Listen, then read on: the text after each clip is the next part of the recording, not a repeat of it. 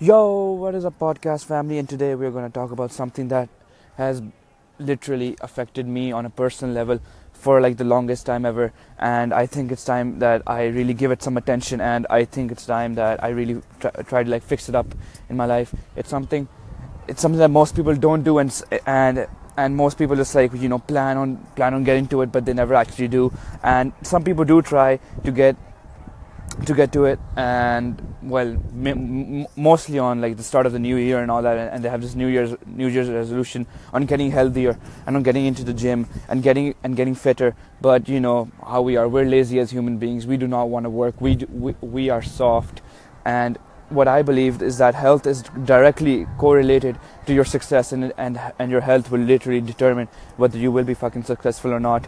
Trust me, that is no joke. Your health is directly related. Your physical health actually is directly related to your mental health. And because when you exercise and when you work out and when you really pump those muscles up, you know the endorphins are released in your body, and your body and your mood is generally better, and your body is getting the movement it's made to do. Basically, as humans, we are made and designed to do work, physical work, that is. And we're made and designed to run, hop, skip, whatever. But in the modern day, we have not done any of that to the extent that our ancestors used to do. And basically, as a result, what we have done is we've developed habits, and we've developed jobs, and we've developed a lifestyle that is based around sitting, and that is based around laziness, and that is based around not doing work at all.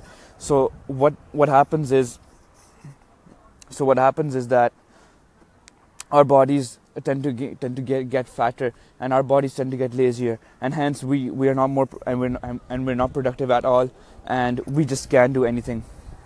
So the bottom line is that in today's day and age, where driving a car, where you drive a car, where you sit and work, where you lie down most of the time, where you sit and watch TV, we need to cause a disruption in this lifestyle, and we need to really do something that will combat this in a positive way. So what I urge you to do is just put in 15 minutes of work, just 15 minutes of work into your day, and trust me, you will start to see some results with just those 15 minutes of action.